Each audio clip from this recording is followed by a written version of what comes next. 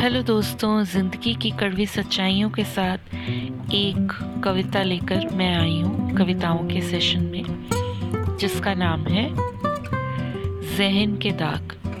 जी हाँ, ज़हन में दाग कब, कहाँ और कैसे आ जाते हैं। ये एक बुरे लम्हे का असर, एक बुरे वक्त का बसर ही तो होते हैं। फितरत बदल जाती है इंसान की, जितने ये दाग गहरे उसकी शख्सियत पर होते हैं। कत्ल हो जाता है जज्बातों का सरेआम, जब ज़हन के दाग एहसासों पर वार करते हैं। दिलो दिमाग हिल जाता है जब ये हादसे का रूप इख्तियार करते हैं। ज़हन के दाग वक्त के साथ मिटते नहीं, बल्कि गहरे होते जाते हैं।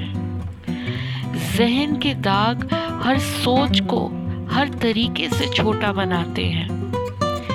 एक आँख की चुभन, एक आँख की किरकिरी, ये ज़हन के दाग जो आँखों को भिगो जाते हैं। जानते हैं, दो भाइयों के बंटवारे में जो नहीं बंटता, वह माँ बाप के हिस्से आता है। वही दर्द भरा लम्हा ज़हन का दाग कहलाता है। वही दर्द भरा लम्हा ज़हन का दाग कहलाता है। धन्यवाद इस पॉडकास्ट को सुनने के लिए। होप सो आपको ये पॉडकास्ट अच्छी लगी होगी। Thank you.